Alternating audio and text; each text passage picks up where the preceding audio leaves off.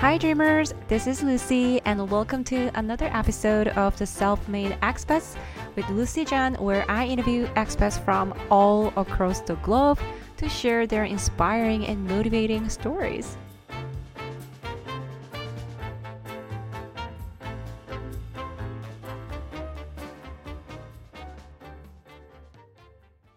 Today, I'm here with Carlos. Carlos is the CEO and the co-founder of Cysense, the all-in-one cybersecurity platform for startups.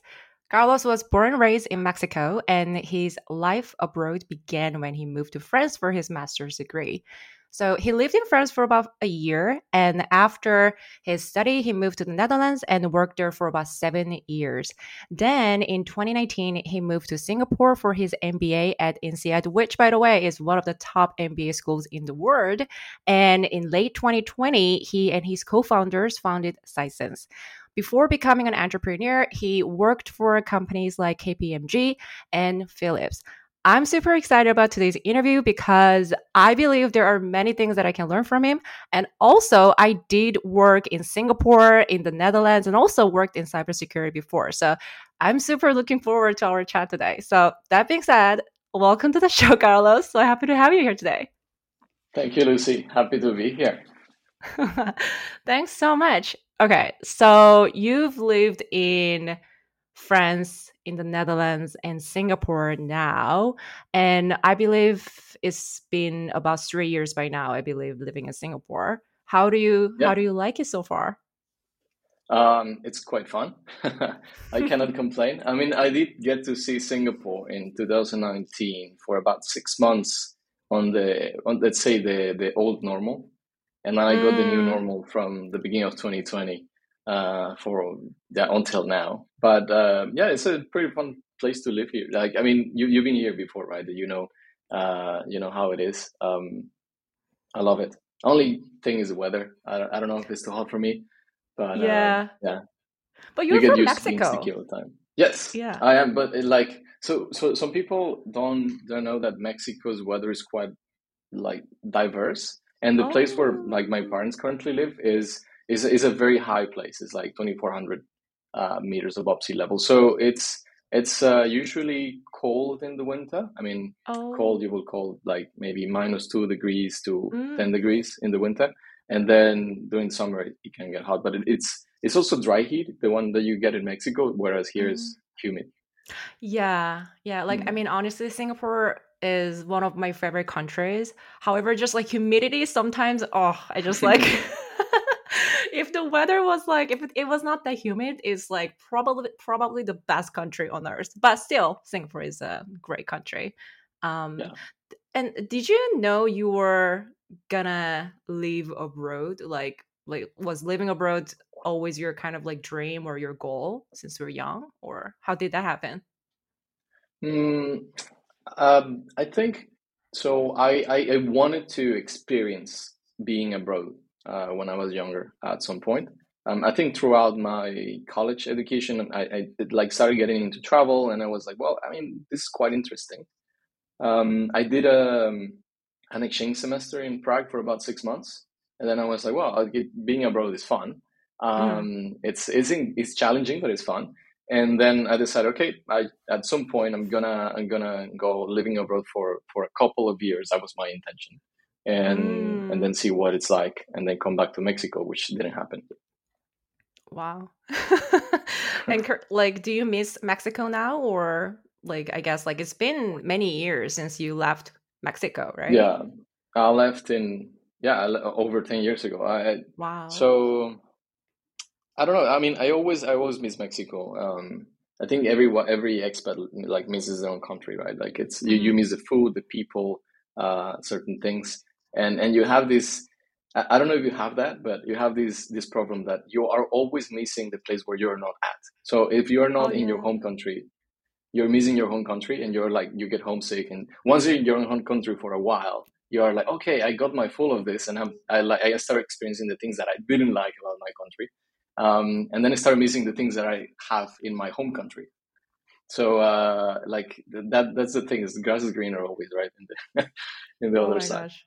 Yeah, you read my mind. Totally agree with you. Like when I am abroad, I always kind of like back in my mind, oh, I miss my country. I want to visit there. Mhm. But actually, when I visit, after a week or so, I'm like, oh, it's enough.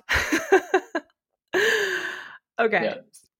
So now you are the CEO and the co-founder of Cysense. I have some questions about your entrepreneurship journey. Um, Hmm. well, before you became an entrepreneur, you worked for, other companies, right? So I'm curious if you always kind of like dreamed of becoming an entrepreneur since childhood. Like, was that something like that you were always interested in? Like, was it like your end goal when you were working for corporations? I think it wasn't like it's something that you start getting like it's an idea that you start getting along the way. So when I was I mean you could argue that like when I was a kid I used to run like small businesses, right? Like I was like Oh, 8 or 10, and I was like I remember I had a business, I mean quote unquote business, of like I had a Nintendo 64. I don't know if you go to see those. And then like a cousin of mine had another one, and we had like three different kind of consoles. So we were renting them by the hour to some people, right? So we're renting wow. them by the hour, and then people will come in and use them. But it was like super ad hoc. It was just for me to get more video games, right? So it was just a silly thing that we were doing, but I never like touched upon entrepreneurship thereafter. So I went to study, and I was just following the normal career path. You go for a multinational or a company, and then you just make a career there. And I wasn't considering leaving that path until I like realized that there were many things that I would like to do differently, Mm, and that's why I was like, okay, maybe I should give it a try and do my own thing. wow. Actually, like a lot of entrepreneurs, I find that like some entrepreneurs they actually do have your story. Oh, when I was young, I had this kind of like quote unquote business. I had this lemonade shop, and for you, it was a Nintendo rental service. Well, I think like I didn't have that, so I think like yeah, you definitely had this kind of like business spirit when you were young, I guess. Um, so you have a strong finance background, if I'm not mistaken. Yeah, yeah. So, why did you choose to study accounting and finance for your bachelor's degree? And also, you did corporate finance for your master's. Yeah, So, yeah, I mean, tell us more.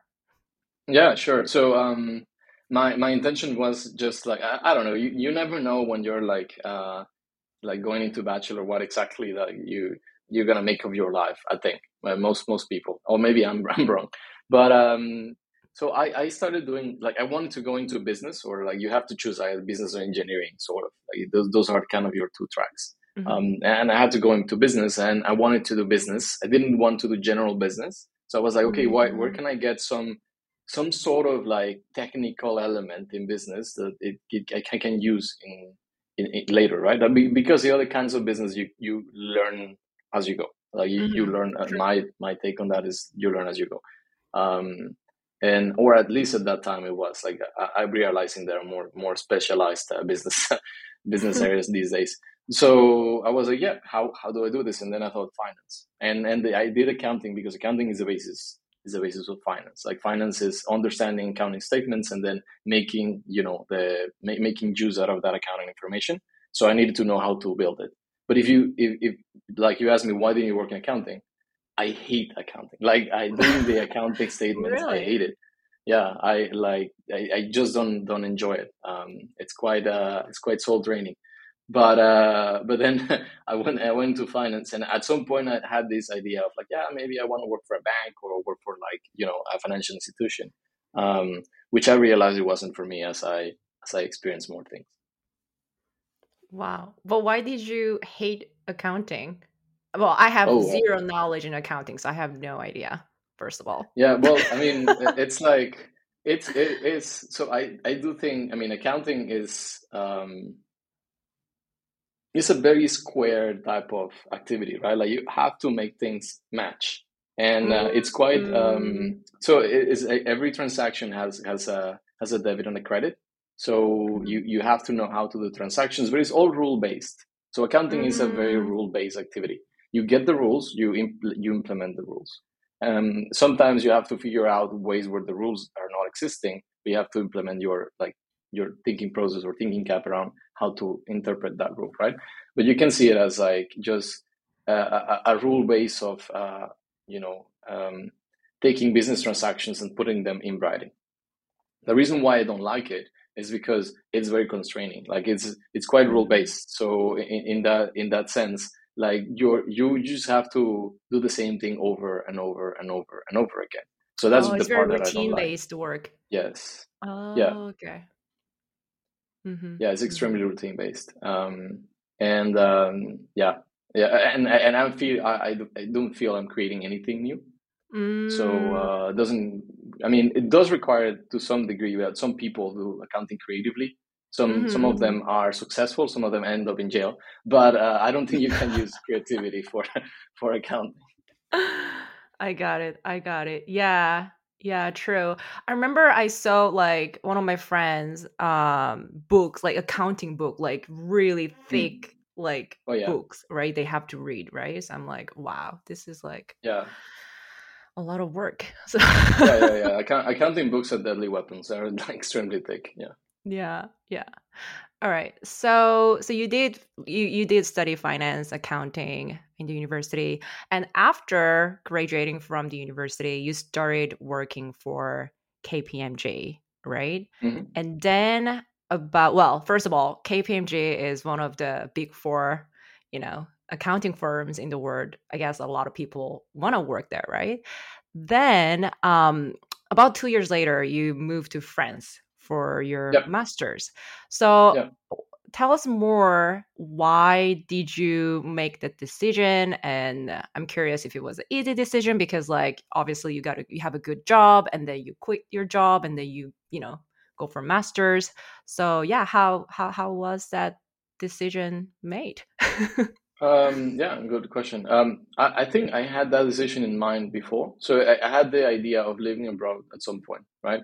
But then straight out of my bachelor's, I could not move abroad. And the reason why is because it's quite hard to just as a like a newly graduated, bachelor student without experience, Yeah. any other like international like company in another country will take you, right? Yeah. Like they rarely know your university, they rarely Mhm. have background on it. So like when graduating, I was okay. I know I wanna live and work abroad. So how am I gonna do it? I think I should do a master's there to get familiar with the country, with the environment, and then also to get some degree of international like validation, right, on my Mhm. CV before I can apply to international companies. And I thought, okay, how that's the next step. What should I do in between? I should work for an internationally known company because that's like what people are Mm. gonna like. If I mean, you had options to get paid like a little bit more in more like regional roles and or regional Mhm. companies, but then I was like, well, I mean, an international company should do it, and I did KPMG. I didn't. I knew I wanna live abroad, so I had the starting out option. I also had the let me company transfer me elsewhere option, right? So Oh, KPMG true. has a program where they can transfer you abroad, so I was aiming for that as well. I was like kind of like if you were to think of risk management, I was not putting all my eggs in one basket. I was moving Mm. my options around. But then I went for the study abroad. Wow. So it was all your plan, actually. So I guess like when you decided to quit your job at KPMG, it was not a very difficult decision to make, I guess, because like you always wanted to live abroad and study abroad Yeah, and stuff. yeah, and I had like that in mind. I mean, at least like maybe Mm, 2 3 years in advance, right? So I was mm. always very forward with my managers and everybody there. Like, Oh, I'm gonna either study or live wow. abroad at some point. Wow. So yeah, they knew that. Yeah. Wow. Then why did you move to France? Like from Mexico to France is quite far, right? Yeah, it Or is. I It don't is know. quite far. Yeah. Yeah. Yeah. No, that's true. I mean, I did consider the U.S. but Mm. given the proximity to like US and Canada, like given the Yeah. proximity to Mexico, I felt it was like I don't know too close. So if I wanted to get like a different experience, I needed something a bit farther. But I wasn't, I think, that ready to try Asia, right? Like it's like the other Oh, side of that the red. world. Yeah. So yeah, I mean that far, given that's I know. very far, flying from Mexico. So I thought, okay, well, I mean something familiar culturally somehow. And France wasn't my like only option. I did apply to a few unis in different countries. Like I think I considered the UK, I considered France, and I think Germany at some point. Wow.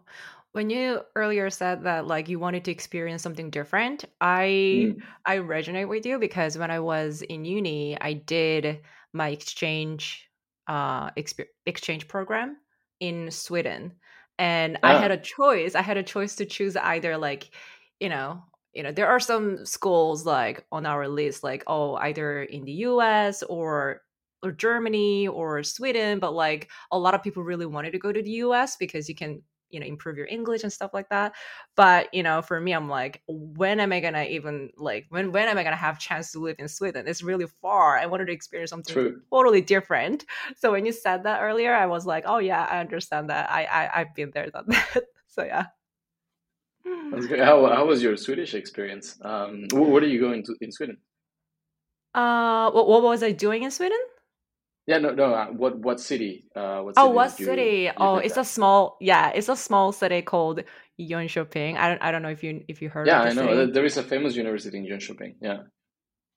Really? How do you know Yeah, Jönköping? Wow. because when I was studying in France, there were a lot of Wow. students from the Jönköping University coming in I went exchange to to our Jönköping University. yeah. Well, there you go. Oh my gosh, this is crazy. Oh my gosh, oh Yeah. my gosh, oh my gosh. Yes. So I lived in Sweden for about a year, 2 semesters. Hmm. And yeah, like that university that I went to, we have a lot of international students, like from like Yeah. almost everywhere. And actually, I had we don't really talk that often anymore, but I used to have really good Mexican friends. I always hang out with Mexicans. Oh, well, that's good. That's good. We're friendly. We're a friendly Yeah. bunch. Oh my gosh. Yeah. I just remember we always like, when you are in, doing this exchange program, you party a Hmm. lot. You just like, of course you study, but like you party, making friends. Oh my gosh, Yeah. those days. If you Oh my party, they're gosh. gonna be Mexicans and then over tequila to people, I guess. Oh yeah, yeah. I learned how to drink tequila from them. So thank you Oh, guys. okay. It's good. It's like you're evangelizing one person at a time. Yes, yes, yes, yes. Oh my gosh. Like because I'm surprised because like when I tell people that I lived in Jönköping, a lot of people don't really know because like, it's not Stockholm or Gothenburg, right? But Yeah. yeah, it's good to hear. No, it's a funny thing because I think so there were two touch points that I had with Jönköping. One was like the exchange students from Jönköping University coming into my master's in France to do exchange. There was a exchange in the same uni, so we had to Hmm. share classes. And Hmm. then another time is when I was deciding where to go on exchange. When I was doing my bachelor's, I was doing exchange semester. I had a few options of English speaking universities, and Oh Jönköping my was one gosh. of them. Yeah.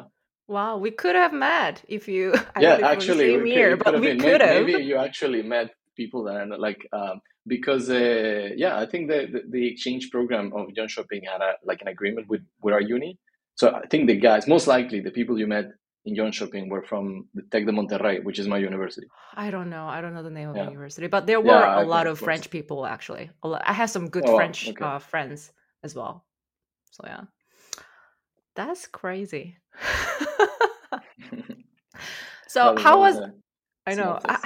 how was living in France? Like I've never lived in France, but um, was it like? Do you speak French by the way, or did you speak French back then? I think I knew some basics, and also it's like easier to pick up for a like Romance language speaker. Like if you speak Oh, Spanish, it's slightly easier to pick up French, Italian, or this kind of stuff. um, But I did have like some basic knowledge of French, but I had to learn how to speak more French when I was there because you mm, need it. Like it's the amount of people speaking English is not that like not that many. I mean, maybe now, but by then not that many people were English speaking.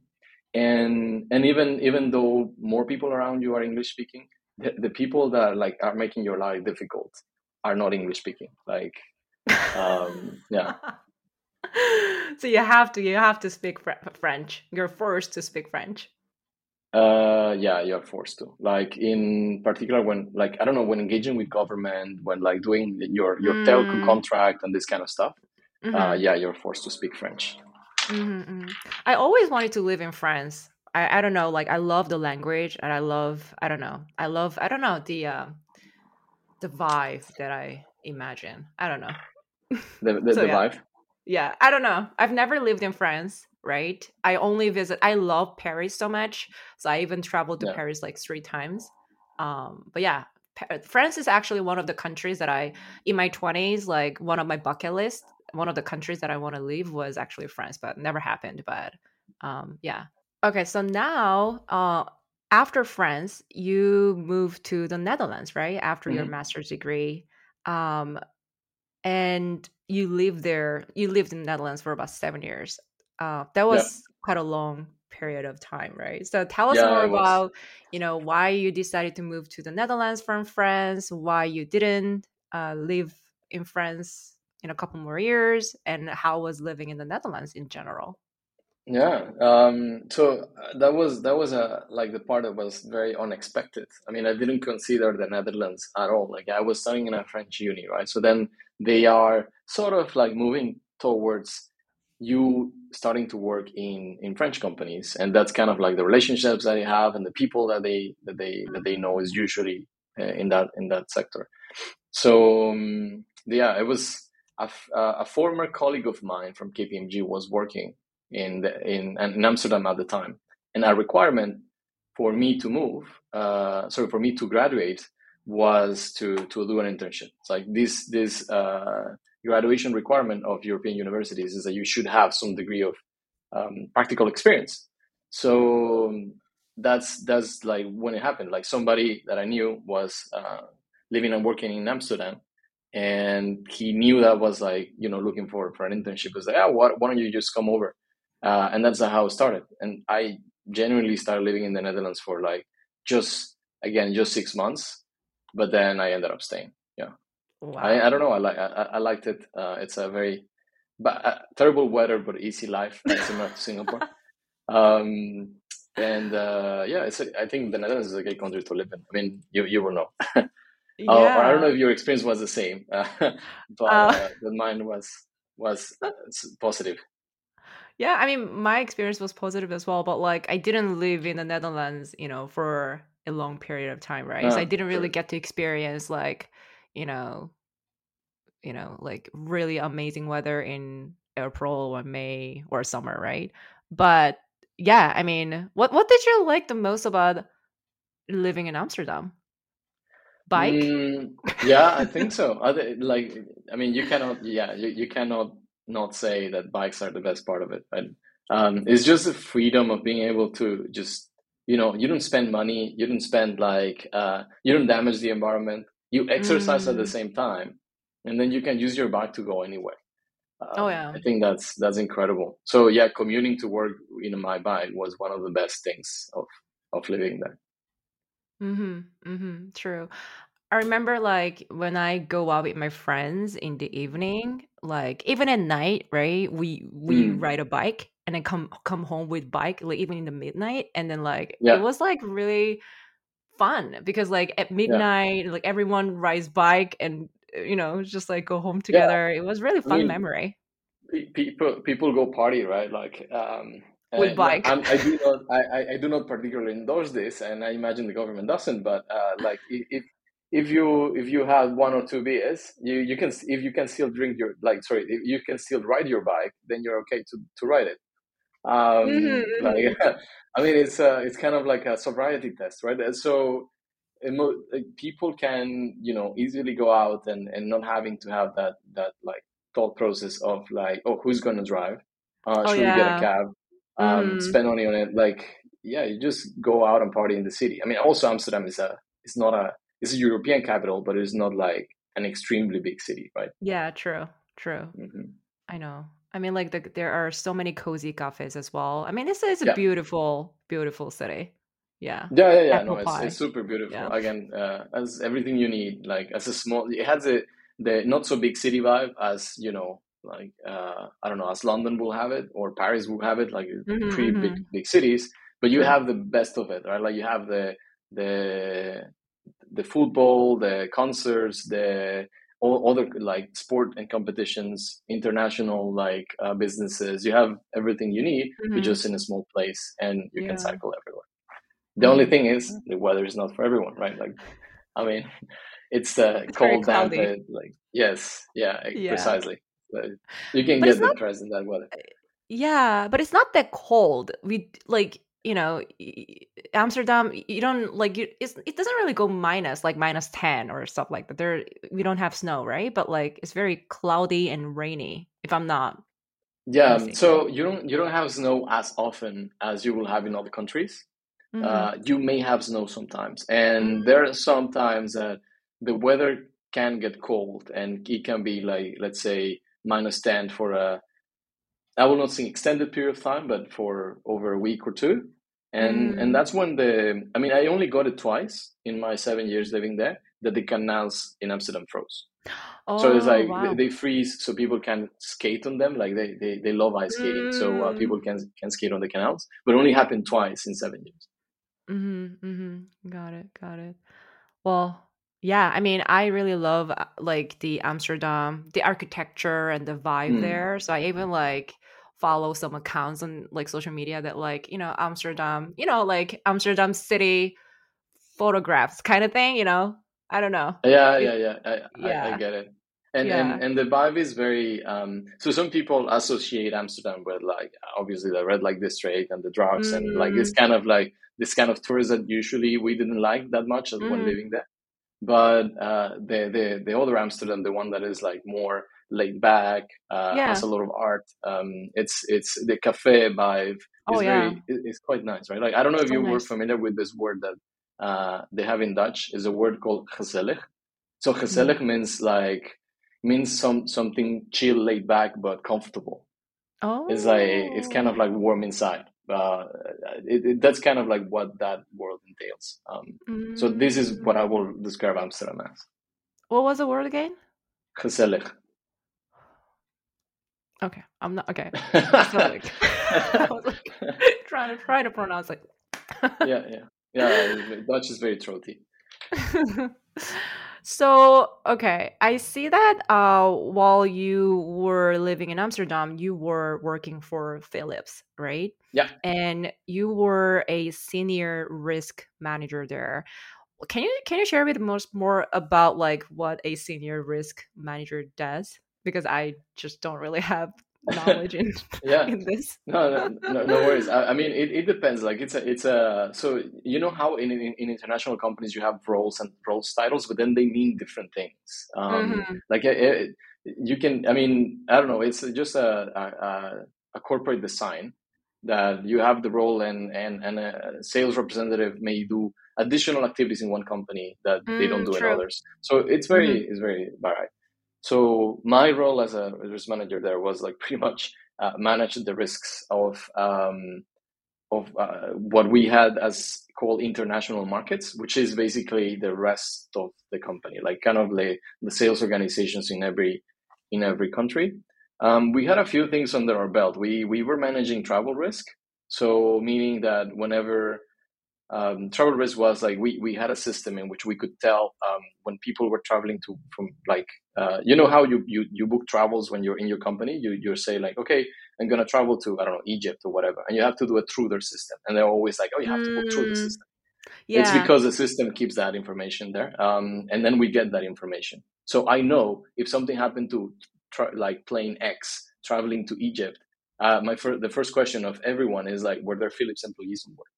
Right? So that's something that we needed to manage. Also manage the risks that our employees could and were facing in other places. Like whenever there was a terrorist attack, whenever there was a Mm. pandemic of sorts. I mean, hopefully we didn't get that many. So we had that part. we also had operational risks in the sense of helping people with doing risk management reports of new business plans. Like you are, making a new company in a new country with you enter before.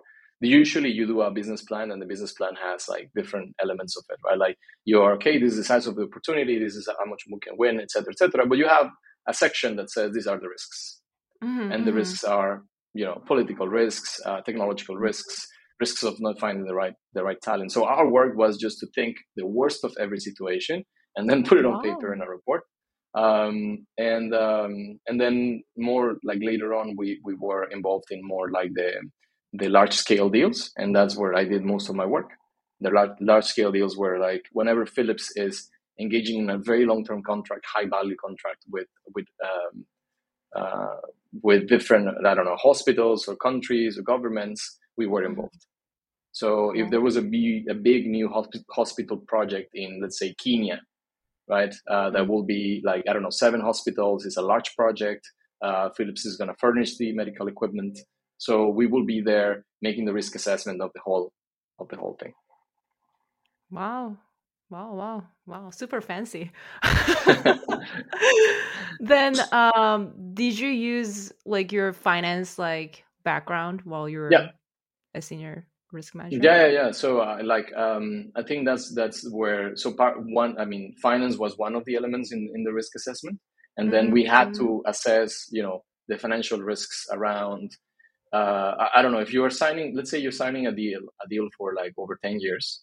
I don't know how the world is going to look 10 years from now, right? So I Mm-hmm. need to make certain assumptions in my financial model to cater for that risk. So as the return will like that it yields, it's similar to your expectations. So if you're going into a very risky place, it's pretty much like, risk and reward. If you're going to a very risky place, you're doing very risky business, your return should Mm-hmm. be quite high. If you're doing Mm-hmm. businesses in a not so risky place, your return Mm-hmm. is okay to not be so high, right? So the Mm-hmm. reward should align with the level of risk that you take. So to put it in different ways is like, let's say, the way I see it, living abroad is a high risk situation Mm-hmm. because you decide to go elsewhere in an unknown situation, like to be exposed to things you didn't know. But it's a high Mm-hmm. reward situation because then you can learn faster than whoever was in the same place, right? Yeah. Staying home is a low risk, low reward situation because then you're not exposed to new things. May not like jump in your work so high from one year to the other as Mm-hmm. opposed to a person who went working abroad for 2 years and comes back to their own country. Wow. I've never thought it that way, actually, a risk management in living abroad. That's super interesting. So did you do your own own risk management, before you leave abroad? Or even actually, when you think about it, entrepreneurship is also aligned with this as well, right? Right? Because like Yes. huge reward, but it's also risky. So like, Yeah. did you like, considering you have background in risk management, like maybe subconsciously even, did you think about this risk Yeah, management yeah. I thing? mean, yeah. Yeah. I think like so managing risks is just like a way to look at data and how you make decisions, but should not Mm-hmm. stop you. Like being risk aware doesn't mean that you should be like risk averse. So it's like it's just about what you decide and how much you want to take. So entrepreneurship is a high risk, like high reward possibility. But then if you can cap the downside as by preparing, like getting set up with the right team, de-risking your situation by doing certain things along the way, then you have higher chances to succeed than if you just were not to think about. Because then once you're aware of the risks, you can do something about it. But if you never think about the risks, you can never do something about it before, right? Mm-hmm. So that's kind of like the way I will put it or look at it. Like when I was in Amsterdam, I started. I didn't know how to ride a motorcycle before, but I always wanted to have a motorcycle, right? So then Mm-hmm. I was like, well, that's a high risk situation. I mean, driving a motorcycle is a high risk situation Yeah, true. as Mm-hmm. opposed to Mm-hmm. the rest of. But like how? Okay, so yeah, it's a high risk situation. I mean, high reward depends on how you perceive it, right? Like if you really like it or not. But Mm-hmm. And when I was thinking about it, people were like, yeah, but that's so dangerous and blah blah. I was like, yeah, I mean, it's a high risk situation. But then how do you decrease the risk of that? It's like, well, I mean, you buy the best helmet that you can find. You always wear your motorcycle gear. You have a jacket, you have boots, you have Kevlar jeans. Like this kind of stuff will decrease the amount Mm-hmm. of risk of. And when I Mm-hmm. crashed my motorcycle, at some point before coming here, Hey. yeah, it's like because it's something that can happen, right? Like it was a scenario that was expected. Mm-hmm. I was wearing my full gear. Nothing happened to me. I mean, It obviously it can happened happen, right? already.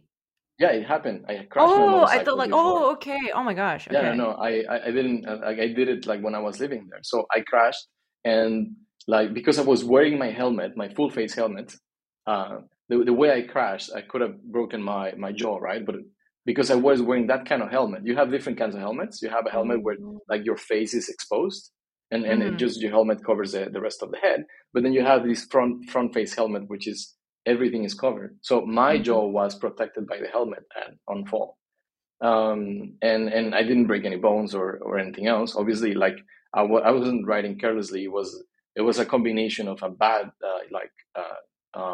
road scenario Mm-hmm. and also my level of experience, maybe I would say. Mm-hmm. But that's how you manage that. It's like something being risky should not stop you from doing it. Mm-hmm. True. So do you ride a motorcycle in Singapore too? No, I one like entrepreneurship doesn't let me a lot of time to do that, and then two, I think I will need to convert my license, and I don't know how to go about that process Oh yet, so I haven't looked into it. yeah. True, true, true. That is true. Wow, you Yeah, must miss riding a motorcycle. I do. Mm-hmm. Mm-hmm. I do miss that. It's Mm-hmm. it's quite fun. Also, I don't know if here the weather will be good enough to do that because it's like quite hot, so Yeah. I'm not sure if that will be that enjoyable, but I do miss riding bikes. Mm-hmm. Well, yeah. And I also saw that while you were working in Amsterdam, you also worked as a startup coach for a while, if I'm not mistaken. Can you share with us more about like how it all started and what did you do? Oh yeah, sure. I was doing that on the side to my job, and I was doing it like on a pro bono basis. So I found this. So I wanted to do something to give back to society, and at the same time to get some exposure into entrepreneurship because I started thinking about it, but I was not that close to it. So I found this newly created organization that was doing something that I quite empathize with, which is at the time it was during the Syrian war, and there were a lot of refugees coming into the Netherlands from Syria and Middle Mm-hmm. East. Mm-hmm. So the Netherlands took a few number of refugees, and then we had like a lot of them there. But I mean, whenever there's a war situation, you have people think of refugees, and I don't know why, but sometimes they tend to think that, oh yeah, like these refugees are people from like poor countries, no, quote unquote, Mm-hmm. and they don't have a lot of education. They don't have like that's not the case. Mm-hmm. Refugees are all kinds of people from the different strata of society. So there were a lot of them that were quite successful in their own country. They had Mm-hmm. their own businesses. They had like a lot of things to show for, but it was like destroyed overnight. So when they were moving to the Netherlands, they had to start from zero. And one of the challenges was that the system wasn't made for people like them. The system was made for people to get immediately into the country, get a refugee status, then help them to get a job as soon as possible, and then after they got the job, they were dropped from state help. There was a sort of state help that they received. Mm-hmm. So these people who had like the intention to start a business, they lacked the network, they lacked the context Mm-hmm. of the country because they just moved there not Yeah. willingly. I mean, well, Mm-hmm. I mean, they were forced to move elsewhere. So this organization was helping them set up a business so they can run by themselves, and then they can become independent financially on their own. Mm-hmm. So all of these refugees were incredible to work with, and our job was just to act as like a business council for them for the whatever questions they had, or whatever experience they that we had that we could share with them. So that was quite energizing, quite nice, because you get to meet people from different countries, you get to meet people from different backgrounds, and at the same time you help them. Wow, it's super good cause, right? I mean, Yeah, yeah, no, no, yeah. because I love those causes because it's not like it's not handouts. Like I think people Mhm.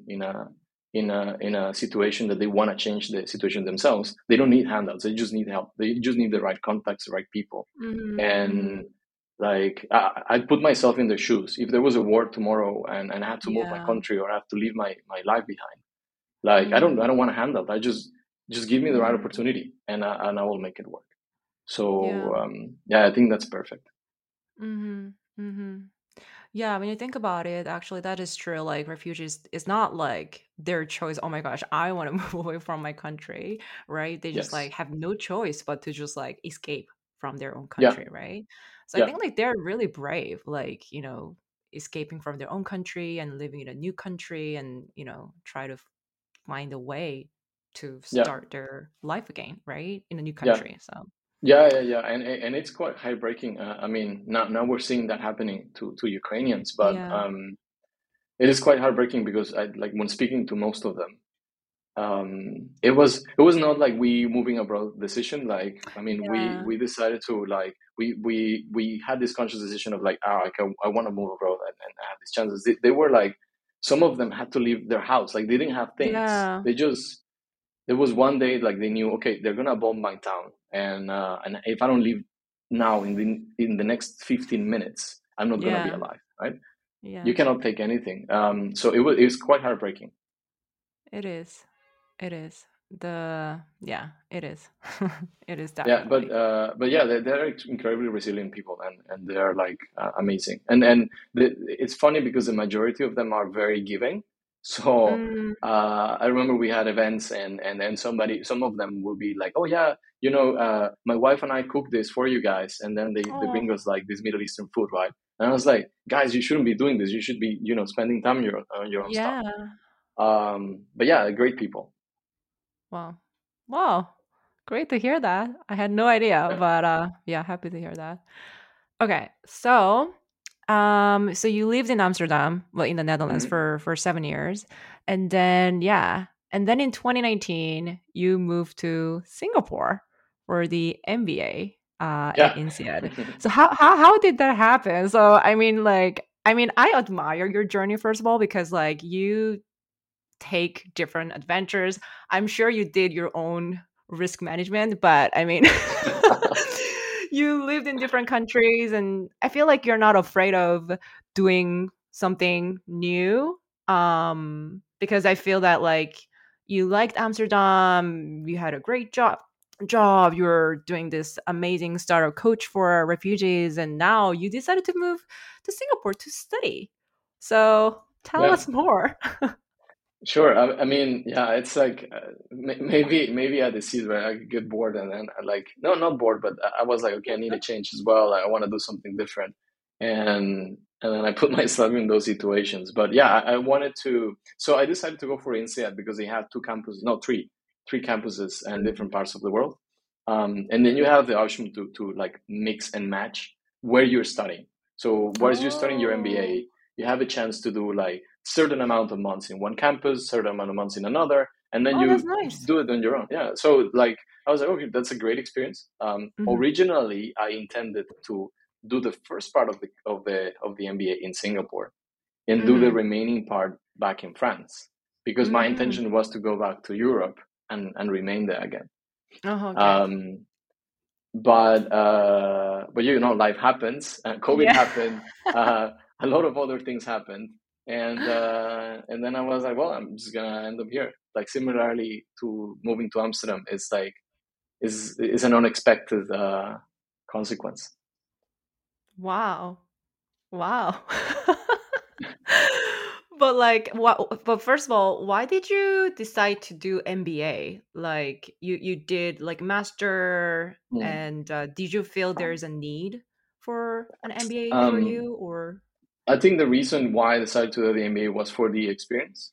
because Mm-hmm. it's a good moment. I mean, it's an expensive experience, but it's a Mm-hmm. good moment to reflect in whatever you want to be doing and be exposed and experiment with multiple things at once.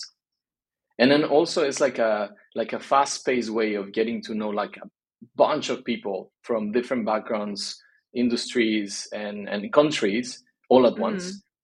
True. And that is a transformational part of it. It is like not the classes. You're not going to learn like pretty much nothing that you cannot read in a book or learn online, or like that's not precisely the case. It's more about what you do with it, like the kind of things Mm-hmm. you put yourself through. And the way I saw it, it was like, particularly the Asian part was the one that like made my decision happen. Was that I wanted to live in Asia for a short while because I never did it before, and I wasn't exposed to any Asian country as a local there. So Mm-hmm. that was the main driver of my decision. Now look at you. It's been almost 3 years in Asia. Yeah, right. So I didn't know I would have liked it so much. But yeah. Well, now we're talking about your university experience. I have one question. I noticed that you've been involved with a lot of leadership Mm. activities in INSEAD as well and other schools. And also, I noticed that you were in music club, if I'm not Oh wrong. yeah, I was I So was I was yeah. tell me more. Tell us more. What are these, especially the music club? I'm curious. Yeah, no, I mean, yeah, fair. Um, I was doing a lot of so when you're in school, I mean, just go to school, you do your like schoolwork and whatever. But I don't like found that doing clubs, doing like extracurricular activities helps you meet more people, and it's quite like, I mean, at the end of the day, you're the result of the shared experiences you had with different people, right? um, like I see like humans are learning by doing, and I thought like, okay, well, and this is the best way to get together with some people. And I always experimented, and if I liked it I remain on it, if I didn't I didn't. So that's why I wasn't getting tons of stuff. Some of them were leadership, some of them were like transformational leadership. Um, but the music one was because I wanted to learn to play an instrument, and I started with it, and I ended up like doing it for a long time, throughout my bachelor and then thereafter. Like, Oh. yeah, in Amsterdam and before, and I think everywhere I had a band that we would play together, a few times and record something or not. But I haven't had done it in a while. I do miss playing guitar, but again, entrepreneurship is a full time job. That's cool. You play guitar. That's cool. Hmm. So funny thing, I asked this question because when I was in my university, well, I only did for a year or a year and a half only, but I was in the rock band in my uni. What is it? And Okay. yeah, but okay, before I say this, I'm just gonna tell you that I'm not good at this, but I just somehow I did it. But I was a singer. But Oh, okay. I always say that when I'm saying, "Oh, I used to be a rock band singer," I'm like, "Oh my god, you sing so well!" Oh, wait, okay, hold on a second. No, I just enjoyed performing, and somehow Yeah. I just became a singer. But yeah, I mean, it's really Nice. fun, right? Like having a band and just like you know Yeah, it's just a very. perform, I feel practice. it's very liberating. And then Mm, I'm sure you say, yeah, I wasn't good, but then that's like the no. Korean. I'm not that good. It's like the you like karaoke in other parts of the world is just Oh people yeah. like being drunk and singing terribly. Karaoke in Korea becomes a singing contest. It's like, Yeah. yeah, it's like Korea's Got Talent every single time you go out with your friends. I mean, Oh yeah, my it's a very different experience. But yeah, yeah, I'm sure you're pretty good at singing. But it's very fun. It's very fun. That's it's nice. really What kind fun. of what kind of rock music were you singing? Like at that time, long time ago, the I think like the Kelly Clarkson, that kind of Oh, okay, okay, songs. I okay. think it Yeah, was not like heavy metal, that kind of rock songs. yeah, And yeah, yeah. yeah, oh my gosh, Avery Lavigne, right? Uh, Oh, okay, okay. yeah, yeah, Yeah, I and some recall. Yeah, Korean that band as that well. gives that gives out our age. But like the emo section that like we had through those tutorials. I get what you mean. You know what I mean, right? Yeah. Yes, yeah.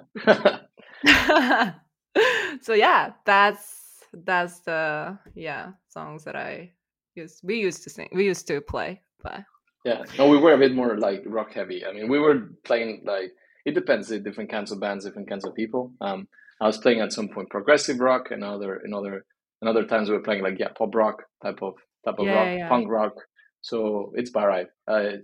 Yeah, I think I mean all kinds of music are like there are some songs that are just easy but super fun. Um, Mm, like also some songs that are like technically complicated and that makes it entertaining, but mm-hmm. they're not like easy to listen. So like there are Yeah. all kinds of music that is in a band. I prefer to play like all kinds of stuff, fun stuff, Mm, like random stuff, technically difficult stuff. Like it's always fun.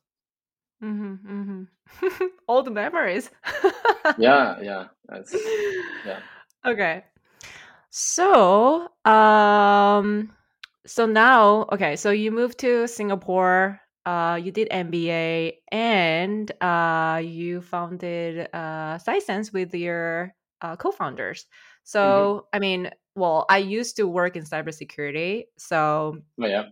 I'm super excited that like uh, your company is creating this cybersecurity platform for startups because I know that a lot of startups kind of like underestimate. I don't know if it's the right way to say this, but like we don't really take it too seriously about the security, but actually Mm, is the core of your business because nobody wants to do business with a company that doesn't have secured security. So yeah. tell us more about like what Cysense is and how it's born and all these stories. I'm curious. Yeah, no, that makes sense. So sure. Like so, like you mentioned, Cysense is like an all-in-one place for cybersecurity, and the intention was why we did it is because we saw. So my one of my co-founders used to work for a cyber consultancy firm, um, and then what happens is like this startup or small business will be like, I need to do something around cybersecurity. Like that's the moment that I mean, you think about it, and then you just go and try to quote with one of like these big players, and then you are like you receive an invoice that, or not even invoice, you receive a quotation that it is like ludicrous for your size, right? So Mm-hmm. you're like, yep, I cannot afford this. So let me deprioritize. And we're like, yeah, that shouldn't be the case. Like, I mean, everyone should have access to cybersecurity, and that this is why we're doing it. And then the other reason is because, like you said, startups like don't tend to think of this. Mm-hmm. And I think it's because they have a lot of stuff to do. Like Yeah. you're selling, you're like doing marketing, you are like working on your product. Like this is the last thing you have time to think about. So, but unfortunately, something you need. Mm-hmm. One, to keep the data of your customer secure, and then two, when you're selling to bigger companies, for them to take you seriously, right? Because then a bigger company Mm-hmm. is going to be like, oh, I'm going to run a risk for hiring you, small startup. Mm-hmm. And how do I mitigate that risk is again from the risk management perspective. And when I was at a company, I mean, if I were to do a risk report on a specific deal, right? I will have a section that says suppliers, and then okay, how old are these suppliers? How big are these suppliers? Are they gonna like let us down tomorrow? So as a startup, you're already like ranked as a high risk. So the Mm-hmm. best way to demonstrate it is to have good security. If you have a good security, like you have a certificate or something to show, the people are going to be like, okay, yeah, I take you seriously. That's like I will move you down my risk list, and I will be more likely to do business with you. So that's the part where we help them with, and we are enabling startups to do that. And it should not cost you an arm or a leg.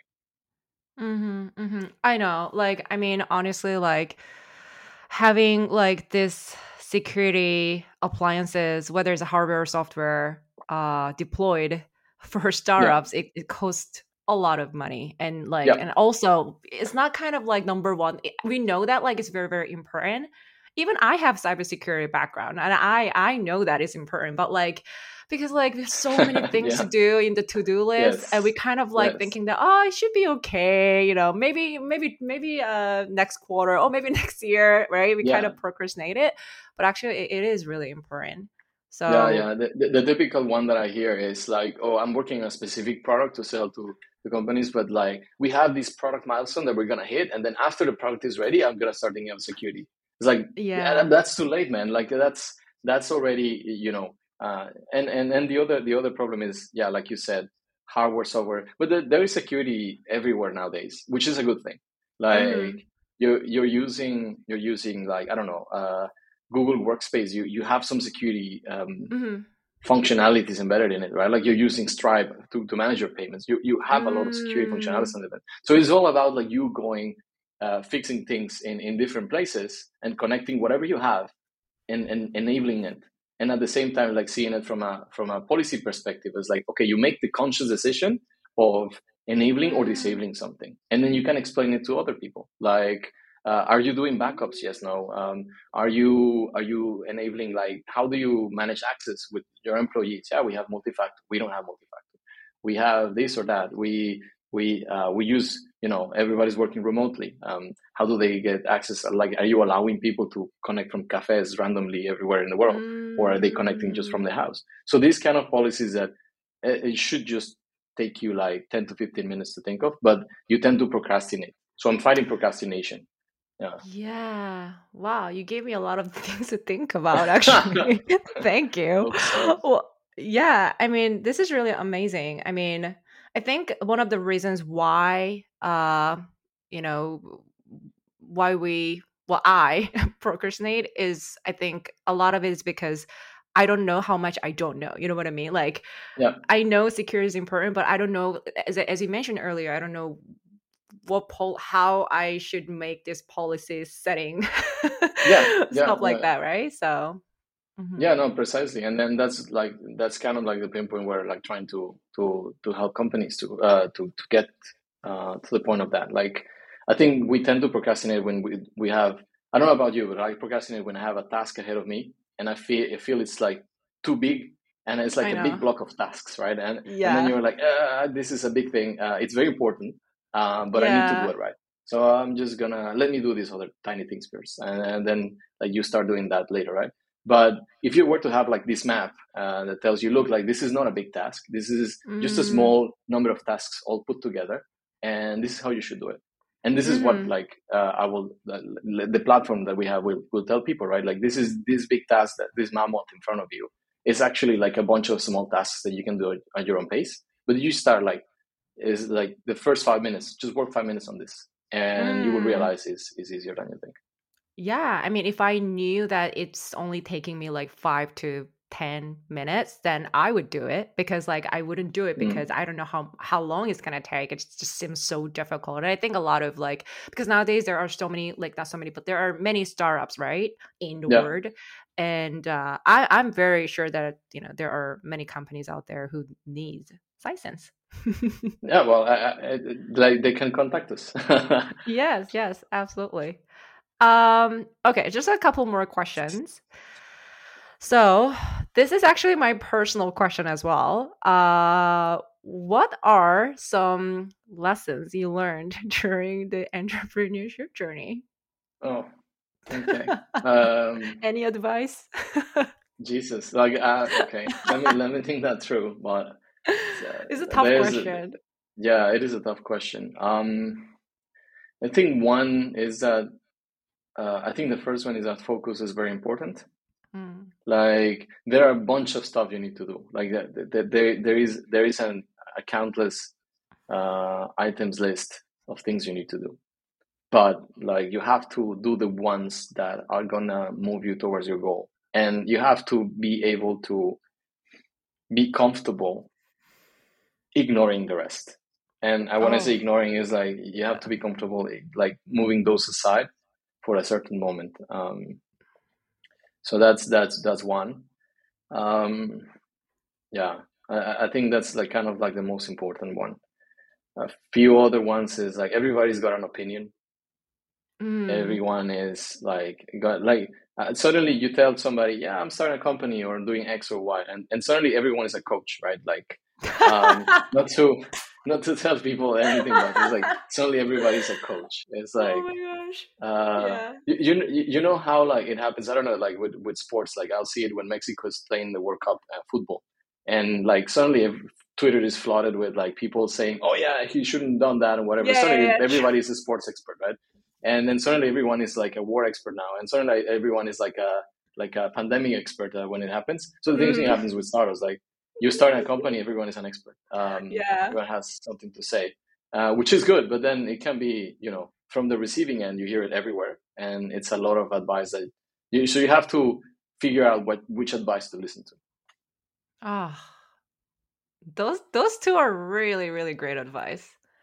Um, yeah, I agree with you. Like all of a sudden, people have so many different opinions, and Yeah. obviously you want to, you know, especially like still, I mean, in my early stage, but like initially the first couple of months, I wasn't really sure which advice to listen to, right? Because like, oh my gosh, like Mm. this person says this one and the another person says B. Oh my gosh, what should I do? And also the first advice is really great as well because focus is really important. But it's so hard to say no to other opportunities because like, oh, I want to grab this opportunity. Oh, this Oh this opportunity yes. seems nice too. I want to have Yeah. everything. But then, Yeah. yeah, but like when that happens, I just lose focus and I don't Yeah. get anything done. Yeah, yeah. And then Mhm. because you have, I think that happens to us because we wanna have the feeling that we're moving forward. Because then the Yeah. feeling of being stuck is the worst feeling, right? Because you Oh my want gosh. to for things So to move true. forward. So because you have that need of things to move forward, you cling into every opportunity that makes you feel as if you're moving forward. But Yeah. then the question is like you're moving forward in which direction? And that's where I said like focus is important because then it is like, well, I mean, I am moving forward if I do this activity A, Mhm. but I'm not moving forward faster in the direction that I actually need to go. Mhm. So that's it. The hardest thing is like you're feeling that you're achieving nothing, but at the same time you have to like leave things be. And Mhm. but I think that pays off in the long run. Mhm. Wow. Super great advice. Thank you. Yeah, well, I mean, still learning. Like I don't have all the answers. I don't want to be one of the 10,000 mentors that I mentioned that come to you when I have a new startup. Okay, two more questions. So, but there are many people that, who are maybe confused about their career, right? Hmm. Especially like in mid career these days, I see a lot, right? Like, oh, like I've been working in this industry or working for this job for maybe 5, 6, 7 years, and now like, oh my gosh, like I want to try something new, or right, or they Yeah. are confused, right? So, what advice do you have for anyone who's figuring out their career path? Hmm. Yeah. I mean, I'm not a mentor, but I think that what helped me was to um, when I did went and study something else, like study the MBA, for example. That's a good moment of reflection. So you're like stepping out of your day to day. And Mm-hmm. I mean, if you, not everyone has the chance to do that, right? Like, but if you have the chance, that will be the best. Do get the Mm-hmm. chance of stepping out of your day to day for at least a month, and then try something new whilst you're doing that. Like, sign up for a course of like I don't know, like a full time course of coding or a full time course of whatever. So like, get a new perspective, and then you will be able to reassess things. Like because I think perspective is the most important thing. Mm-hmm. So putting yourself in situations where you're going to gain perspective is the best way to figure out what you want to do. But if you want to figure out what you want to do just from doing the same thing every day and not doing anything different, it's not going to come Mm-hmm. to you like a eureka moment. Nobody's learning that way, right? Mm-hmm. Like no achievement is going to come from not doing anything. It is like Mm-hmm. just I see it as experimentation. If you are trying to discover like a new medicine, I mean, you have to do tests, you have Mm-hmm. to do research, but like Mm-hmm. it's not going to come to you without Yeah. Mm-hmm.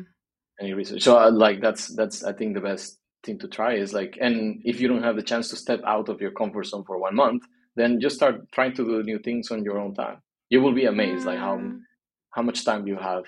At least I feel yeah. like when I was working in a company, I had so much time. Yeah. Like you have time. Yeah. It's just True. about True. like how do you decide to spend it. Wow. Yeah. I mean, like to expect different results, we need to take action, right? Different actions, right? Yeah, So that's cool. yeah, yeah. Yeah. Amazing. Okay. The last question. I'm really curious about your answer to this question. What's your favorite book that you'd like to recommend to our listeners or just in general? Jesus. I mean, I don't have a favorite book, but you mean like any kind of book or Any book, business like books or just yeah, any book that you like to recommend um. to So others. I mean, there is something that comes to mind for me that that kind of fits with the topic of living abroad. I think there is a book called The Culture Map. The And culture map. Okay. the culture map. So the culture map was written by Erin Meyer, which happens to be an INSEAD professor too. But Mm. like she's a great she's a great book writer. So the book is about how different cultures um, do different things, and how to use it. Like it gives you a framework of how to do a cultural assessment where you're in a new environment, Mm. and then that's how you can think. So for TLDR is there are a few things that you need to consider, like the way of communication. So that's the one that I remember the most. So communication styles, and then there Mm. are like two angles to it. One is high context communication and low context communication, and then there are Mm. two sides of the spectrum that I know here. Doesn't mean that they are like one is better than the other. It's just they're different, and you have to Mm. understand how your communication style is relative to the place you are at or the person you are talking to. Wow. High Okay. context communication is Japan. Japan is high context communication, meaning Okay. they say things in between the lines. Ooh. They like Asian cultures are more high context communication than Western cultures. You say Mm-hmm. things without saying them, right? So people need to be aware of everything you do, how you speak, the context, the situation, and that has a lot of benefits and disadvantages. Low context Mm-hmm. communication will be the country with one very like low context communication is the Netherlands. That Mm. is extremely direct, right? Um, so people there will be like super direct to you, and they will not mind reading between the lines. They will not think about it. So not say one is better Mm. than the other. So the book has a lot of different elements of the framework to consider, and then they put countries around those. And I think it's extremely great if you're moving elsewhere because it will help you understand why you fit or you don't fit and how you feel about Wow. the culture of your new country. Wow. I want to read that book too. Yeah, you should. You should. I can send you the link later. Yeah. Yeah. How is Mexico?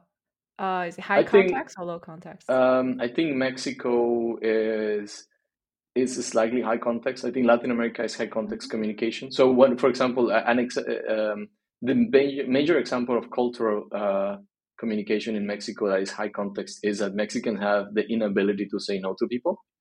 Like you don't want to make people feel bad. So Really? Oh, like yeah, wow. so if you go to like let's say you're in Mexico, you just moved there, you're a new expat there, and people are going to be extremely friendly to you. So they're going to be like first like week in the company, they might be inviting you for drinks, and or they're Mhm. going to invite you to like things that in Asia will be not seen, like oh yeah, come over, like I'm meeting my family on Saturday, but just like come Oh, over, yeah, like uh-huh. you can yeah, you're new to the country, come over, right? Mhm. So that's something unlikely to happen in Asia, right? You have to warm up No. into your new relationship. Mhm. But Mexico will do that. The problem is like let's say you tell someone like, hey, I'm having a party on Friday. Do you wanna come? And then like let's say I have plans. I'm Mexican. I have plans. I will not tell no. I will say like, Really? oh yeah, what time are you having the party? 10. Yeah, okay, okay. Like, let me see what I can do. Like, we'll see each other Oh, sometime yeah. Friday. You are now recalling your Mexican experiences, and then like, You know what? That's quite similar to Asia. I mean, Asia is huge, but like even in Korea as Yes. well, like, hey, like, I have a party. And even though, like, whether there's a situation where if I have an appointment already, or maybe I don't want to go, right? Yeah. Then usually we say, oh, let me see what I can do. I'll let you know. But actually, usually it's like, Usually kind the of case is no. no. Yeah. But we don't Yeah. want to say no because we don't want to offend people, right? Yeah. But yeah, that's actually true. Yeah. Yeah. Interesting. So that's like, I think in Mexico in communication is more high context. And then there are other elements like Mhm. hierarchy, like how do you react to power? How do you give feedback? Like many things are distinct. Wow. So I recommend you to read the book. It's pretty good. Well, it's a great book recommendation for me and our listeners too. So thank you so much. Yeah, no, happy I to mean, do that. yeah, I mean, this is all we got. Is there anything that you wanna mention before we wrap up? No, no, I mean, no, nothing. Just thank you. It was very fun to talk to you throughout, all throughout, and then before. And yeah, if I will say, like, if anybody's thinking of moving abroad, like they should just try. Um, Hmm, yeah. Worst case that's a good scenario, one. you just go back to your own country. Yeah, I know that's so true, right? The worst case Like, scenario, you just go back home, right? yes. All right, that's it. Thank you so much, Carlos. It was good chatting with you. Thank you, Lucy. Likewise.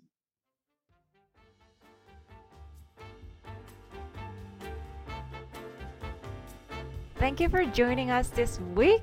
Hope you learned something new from this episode and now you are motivated and fired up to make your dream come true.